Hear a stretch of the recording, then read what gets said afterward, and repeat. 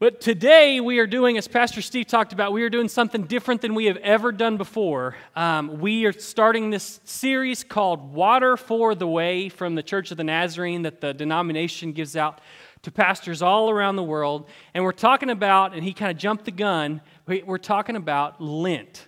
And I know that that's probably a foreign topic to all of us, so let's all go ahead, let's take a deep breath.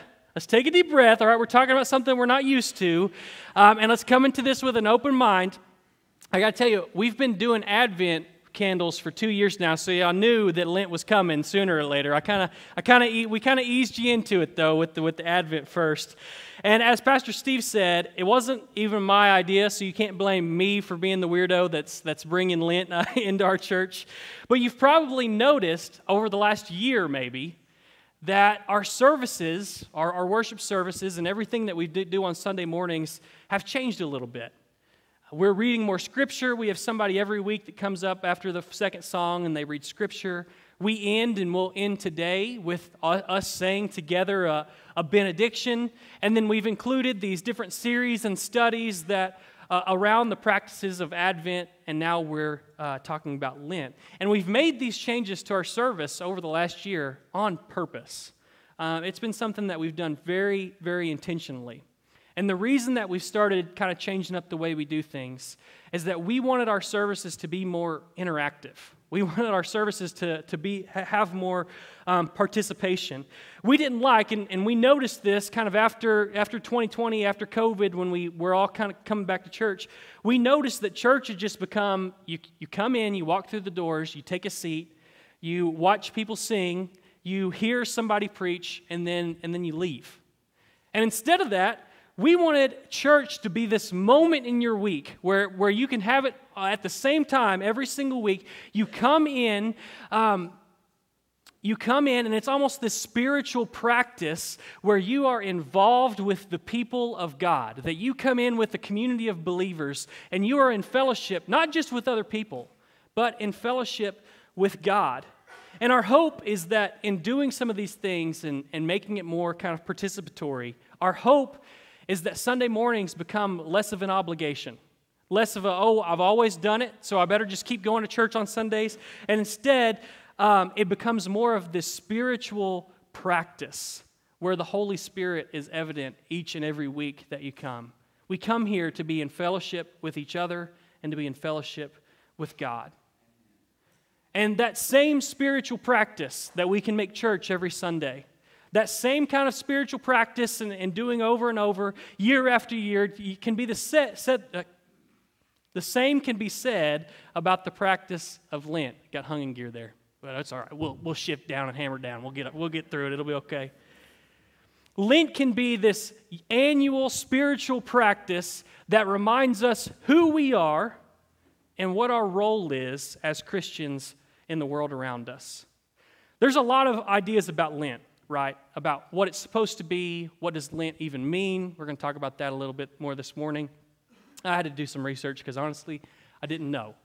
But there's also a lot of connotations around that word and that practice, right? Some of us, when we hear the word Lent, we have certain thoughts pop in our head. Some of those are good. Some of those may be not so good.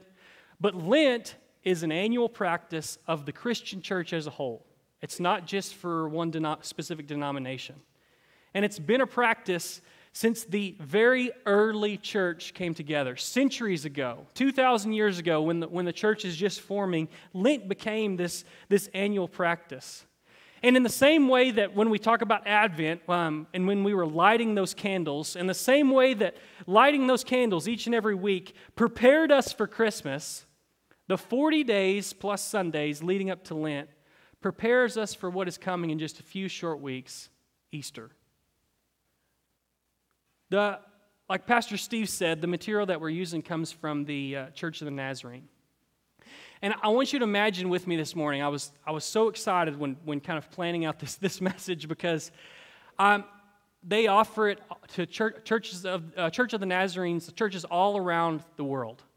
And in all kinds of different languages. It's not just in English, it's in multiple different languages. Every Church of the Nazarene has access to this same exact material that we're going to be going through.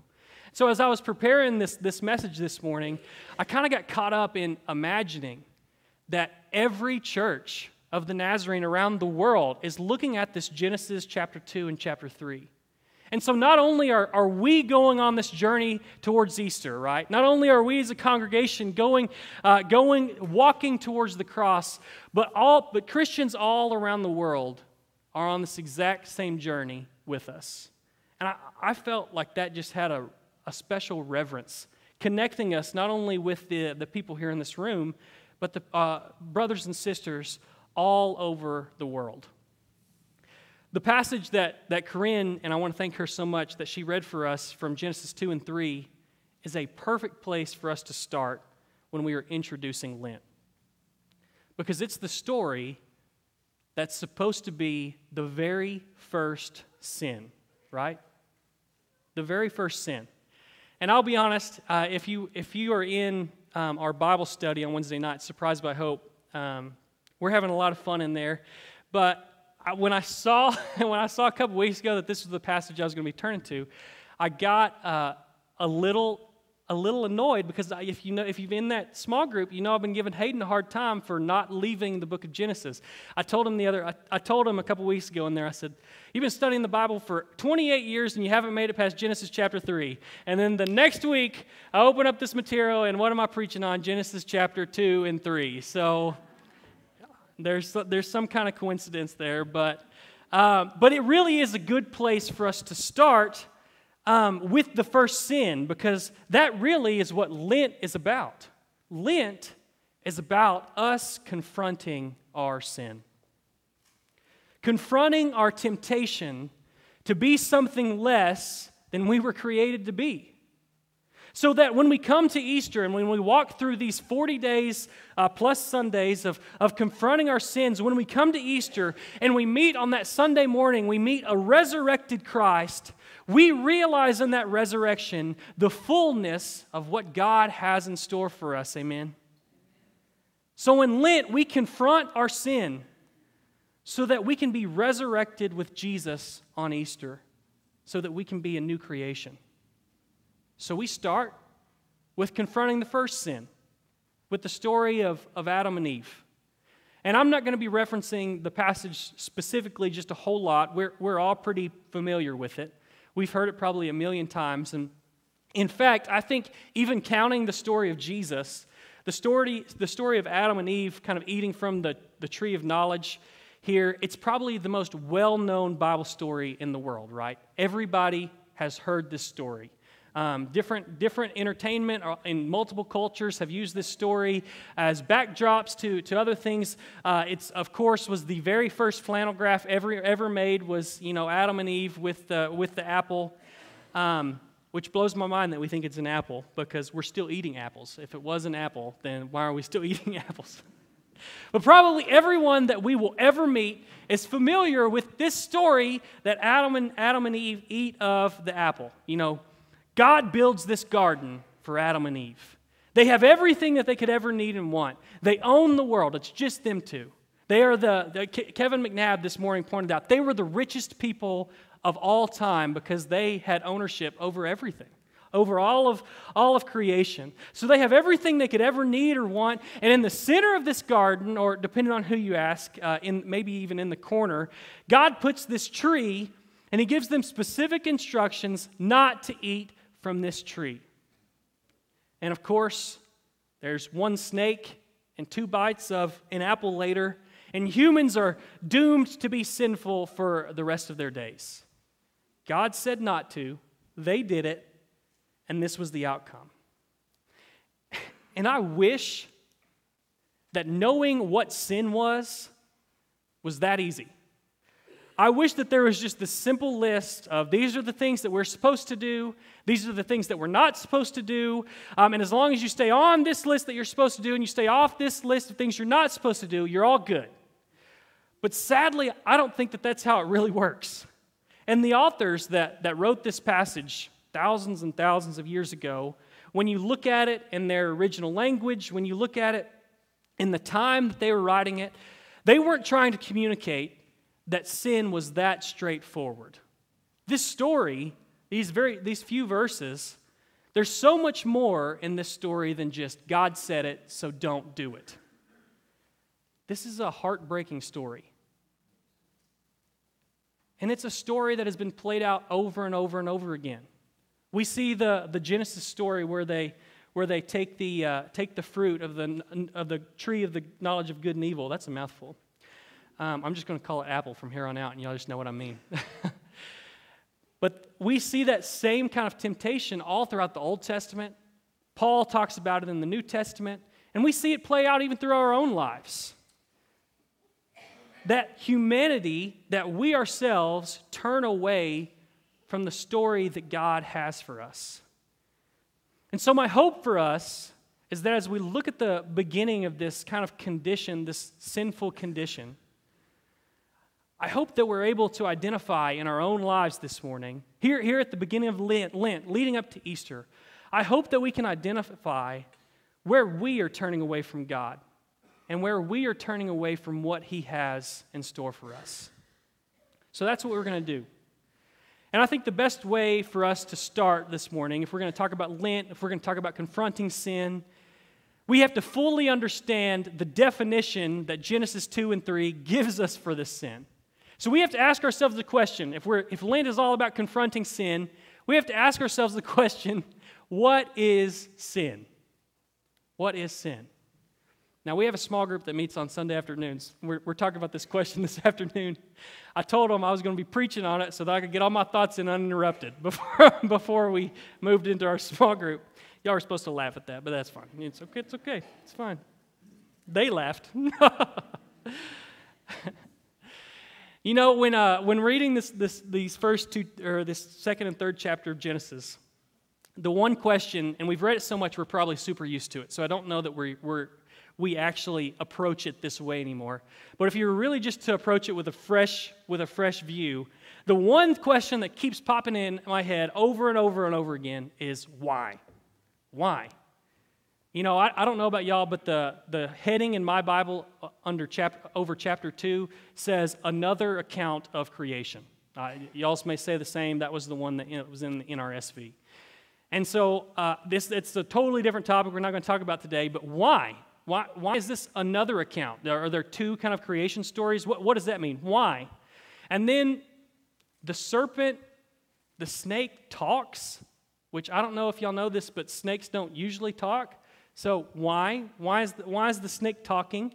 And then God apparently, and this has always kind of bothered me, but God kind of tells a lie to Adam and Eve here. He tells them that if you eat of the tree of good and evil, that you will surely die this day. That's what the NRSV said. You will surely die this day. But they eat it, and they don't die. So it kind of seems like God was fibbing a little bit. Like, why did God do that? But maybe the biggest why question that I have in this entire story is that God makes this huge garden for them to live in. It has everything that they could ever need, everything that they could ever want.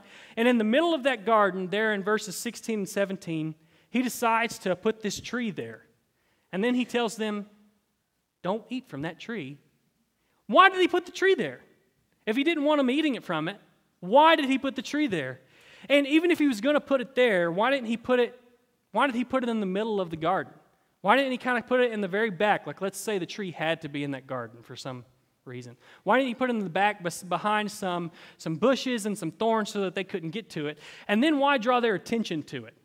He kind of goes out of His way to say, hey, this tree, this beautiful tree in the middle here, don't eat from that one. And I don't know if y'all have ever met a junior high boy, but when you tell them not to do something, they're immediately going to do it. And Adam and Eve are around like a week old at this point. And so they're probably pretty junior high boyish and they're going to go straight to that tree in the middle of the garden. So why did God even put it there in the first place? Why did He even plant that tree? And I wish I could tell you that I have the answer to this question. But we aren't told. The Genesis story, it doesn't tell us why that tree was there. And I think it would be really easy for me to say, and I've heard this before, and I've even thought it, and I'm still kind of there, but it'd be really easy for us to say, well, the God putting the tree there proves that God gives us free will. He put that tree there to give them the choice to disobey if they really, really wanted to. But that logic feels weird to me, and that's not what the passage says. The passage doesn't give us any kind of explanation whatsoever of why this tree is here. And so there's so many questions around why is this here and what's going on. But here's what we do know. So we have this long list of things, and there's a million other things that you could read down through there. Like, why take a rib out, when he creates Eve, why take a rib out of... I could go through my questions, but we'd be here all day. If we go to chapter 1, it gets even worse. So there's a ton of things that we don't know, but here's what we do know. Adam and Eve were created from dirt. They were created from nothing. They were created just from the dust. And they were formed into the image of God. From the dirt, they were formed into the divine image of God. And then God gave them everything that they would ever need to live the full life that He had for them. They had everything. Everything they could ever imagine was sitting in front of them. And all they had to do, the one thing they had to do, was trust that what God had in store for them was enough. They had to trust that when God created them from nothing, when God created them from the dirt, He only had what was best for them in mind. And what the snake does, what the serpent does, is it kind of sneaks, and it's not slithering because it's probably still has legs. If you keep reading, the legs get taken away. But the snake sneaks over to Eve in the garden, and what the snake does is convinces them that there's more out there than what God has for them. The snake convinces Adam and Eve that what God has given them, that isn't enough. That they can do better than what God has for them. And so with the prodding of this snake, with the prodding of this beast who was not created in the image of God, Adam and Eve, they fall into this temptation. They lose their trust in the story that God has for them. And instead, they decide that they are going to reach out and they're going to take that fruit and they're going to take for themselves exactly what they desire. Man, I think that's a powerful definition of sin, even in our own lives. Sin is when we fall into our desires to have more than God has already given us. Usually in the past, when I've tried to define what sin is, and it's such a big question, I've said that it can be summed up in one word. And if you went through my Church of the Nazarene class several years ago, you probably heard me say this, that it can be summed up in one word. It can be summed up in selfishness, that's what sin is. It's putting our own wants or needs or desires above what God has or above the needs and wants of others, or even putting our own wants over what we actually need. I think that could be a sin as well, when we put something that we really want above what we actually need. And I think that this sentence here is just another way of saying that, maybe in a little more clear way. Because our instinct, our animal instinct, is to reach out and grab the thing that we most want, right? It's this instinct of beasts. You want it, go get it. I want it, and I want it right now. And I don't want to wait for it. So I've got Amazon overnight shipping. It's going to be on my front door tomorrow morning, and it's going to be fine. I'm going to have that brand new thermometer for my grill tomorrow morning. And that's that animal, that beastly instinct. You want it, go get it. I want it right now. That's what greed is. That's what envy is. That's what lust is. It's taking something just because we want it. Even, I think, violence can be grabbing what we think will be a peace after we hurt somebody else. But we were created in the image of God to look at what is in front of us right now, to look at those desires, to look at those instincts, and to, instead of taking those and grabbing those, to trust that God has more than we could ever imagine in store for us. You see, in the story of Adam and Eve, the snake invites us to become animals, to become beasts. I want it, I go get it. But God invites us to become divine. And the choice that we make in the garden, the choice that Adam and Eve make in the garden is, who are we going to listen to? Are we going to listen to the beast? Are we going to listen to God who made us in His image? Now, you're probably wondering, as I was at this point when I was writing this sermon, what in the world does this have to do with Lent? You know, when I hear Lent, I'll tell you exactly what I think about. Lent is all about fasting. You know, everybody always gives up social media for Lent until the next week, and then they're back on Facebook. You know, and then I think of giving up social media and then fish on Fridays, right? And that's kind of the two things that I always think about when we talk about Lent. Give up social media, eat fish on Fridays. And it kind of is those things, but not really. The 40 days of Lent is to remind us of our sin. It reminds us that, yes, we are sinful, but God has more in store for us. This is the reason that the early Christians, when they kind of began practicing Lent, this is the reason that the early Christians began fasting leading up to Easter. They were fasting, and get this, and if you're taking notes, I don't have it up there, but write this down. They were fasting to remind themselves that their desires don't control them. That their desires and their instincts don't control them. They were reminding themselves that they weren't created to be animals, that we aren't created to be beasts that follow our every want and our desires and our instincts, but instead we were created from dust in the image of the divine. So for Lent, we fast. We take something of the flesh that we really desire, that we really want. And it could be anything from social media, from an entertainment, maybe from something like that's causing you a convenience that you really kind of need to get rid of. It probably should be Amazon shopping for me. But it's something of the flesh that we really desire that means a lot to us. Like, don't say, you know, every 2 weeks I have to go to the post office, and I hate going to the post office, so I'm giving that up for Lent. But it's something that you're really going to miss, something that means a lot to you. And we take that out of our lives to remind us that our sinfulness and our desires, those aren't the things that control us. But we have a bigger hope. We have a bigger trust in what God has in store.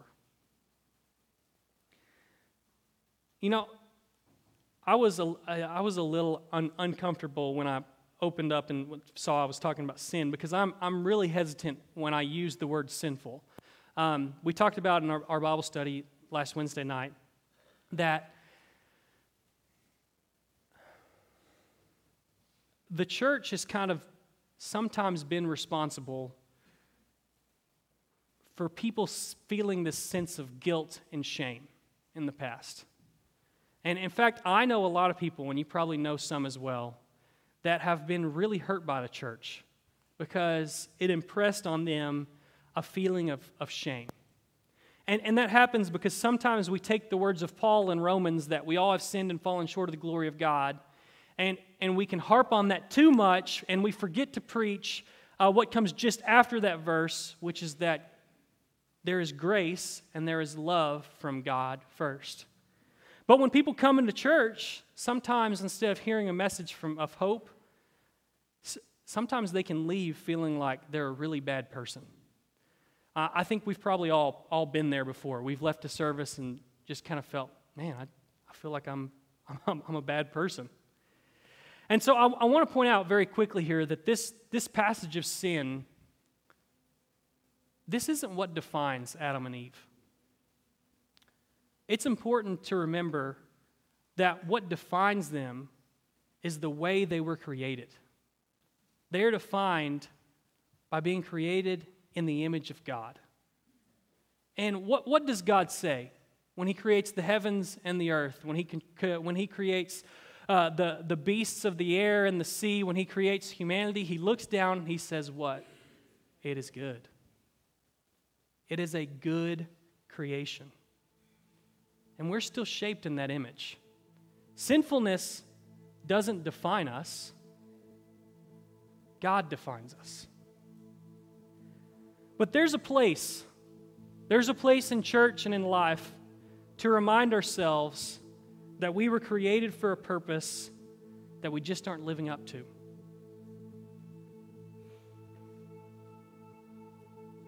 No matter who you are this morning, and I fall into this category myself, I know you can think of a moment in the last day or in the last week where you let that desire for more guide your actions, right?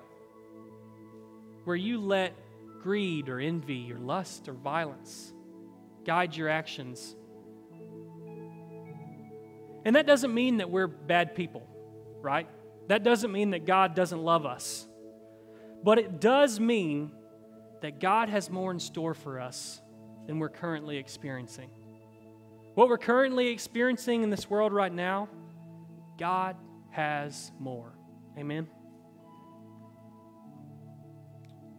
So what I want us to do in just a second, we're going to take communion. But before that, I would invite all of us here this morning to confront our sin.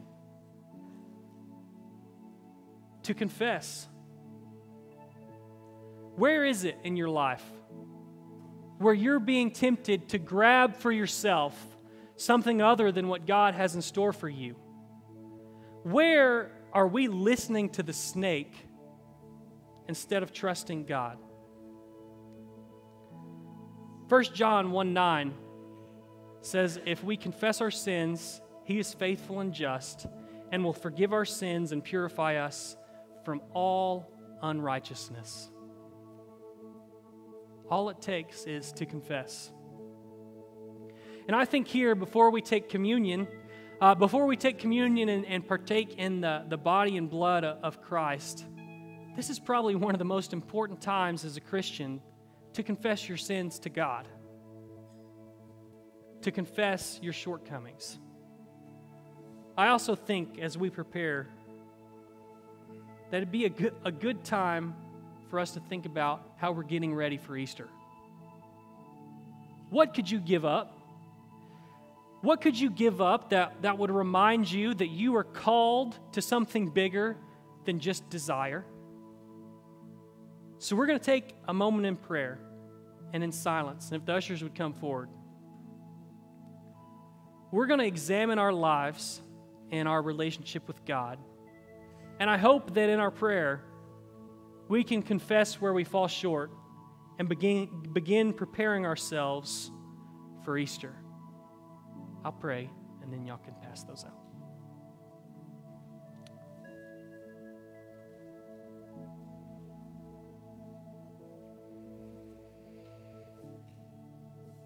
Dear God, may we all, at this very moment, feel the presence of the Holy Spirit. God, may we feel that presence tugging and guiding us. God, maybe putting a finger on where we've been coming up short.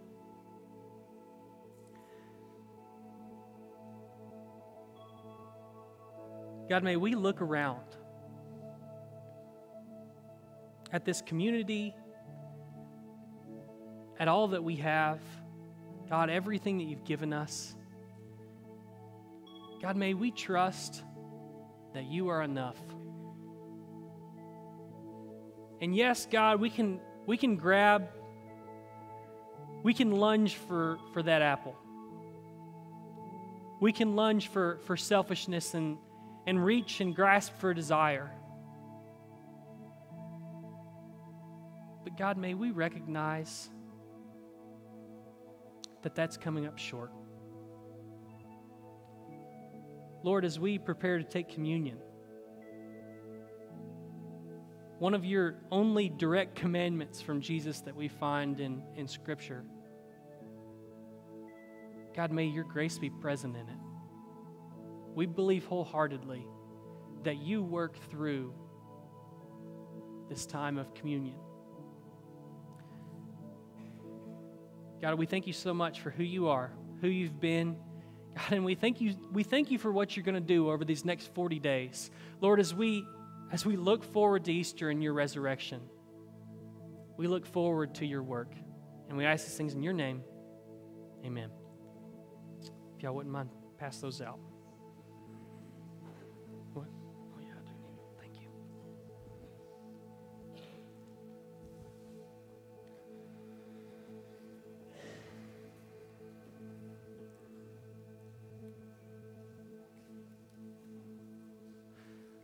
Well, they are passing those out. While we focused on our sin today, Lent is just as much of a reminder that something better is coming. As we have focused on where we fall short, I think that this moment in taking communion, I think it can be an invitation for us to walk the road towards the cross. And we know where that road is leading, right? We know where our sins take us. We know what taking what we want, no matter the cost, we know where it goes. Our taking from the fruit from the tree of good and evil, it leads to death. It leads to emptiness. It leads to the cross.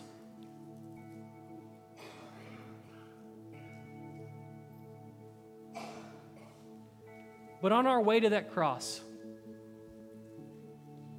we remember that there's someone there with us. We remember that Jesus has come, that Christ has come to take that burden, to take our sins and to take our shortcomings upon himself and to show us that there is another way.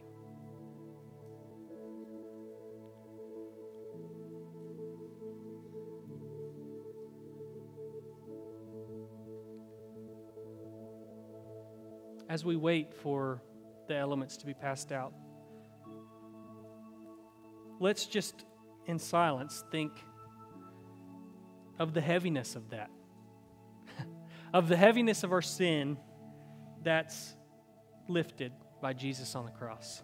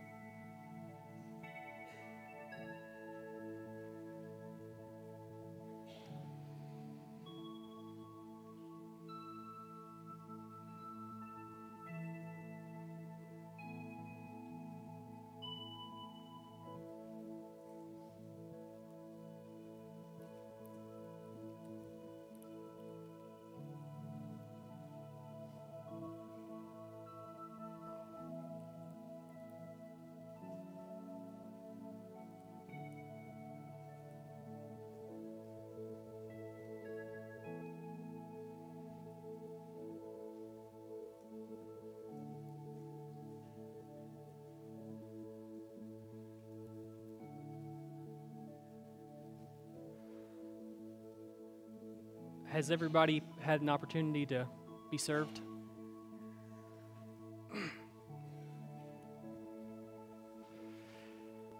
These packets are a little tough. The clear part comes up to reveal the bread, and then the rest of it is taking the juice. Hold on just a second. We'll take it together. You know, it was for us that his body was broken and his blood was shed.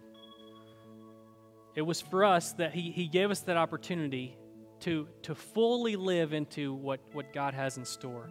And I hope that as we take this bread and this juice, the body that was broken for us and the blood that was shed for us, I hope that we can be reminded that there's more to our story than we could ever imagine. And just as a reminder, we don't require anyone to be a member of our church to participate in communion with us. I would just ask you of one thing, just one thing, is that if you're going to participate this morning, I hope that you are truly seeking Christ and you're truly seeking God's plan for your life. Let's take the bread and break it and take Christ's body.